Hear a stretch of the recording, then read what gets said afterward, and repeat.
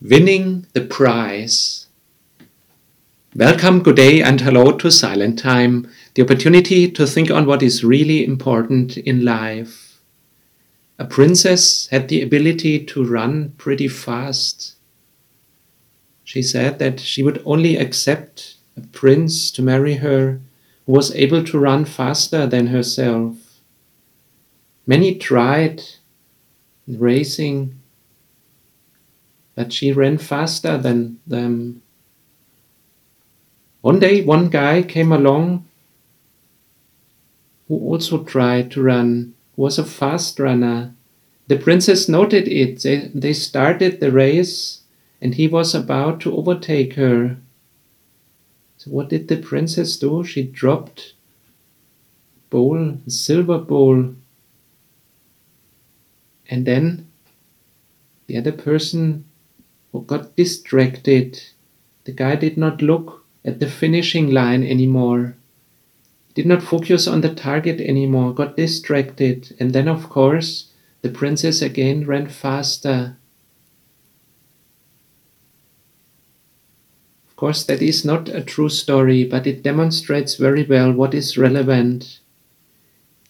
If we have an objective, a destination, let's focus on that finishing point. That is the important thing. Whoever has a living faith in Jesus has the ultimate goal, the biggest goal, that is eternity. It starts from repentance, baptism, being born again, but then the race. Every day there's the spiritual war going on.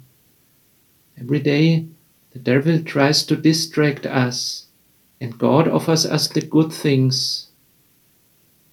God offers us forgiveness, grace, help, all that we need. Let's every day turn to God and ask Him to guide us ahead towards that ultimate goal, towards His kingdom. And if someday we get tired, let's look at the goal. There is more joy than we can imagine. Paul writes in the letter to the Philippians, chapter 3, running towards the goal. Paul says, I do not claim that I have already succeeded or have already become perfect. I keep striving to win the prize for which Christ Jesus has already won me to Himself. Of course, my friends, I really do not think that I have already won it. The one thing I do, however, is to forget what is behind me and do my best to reach what is ahead.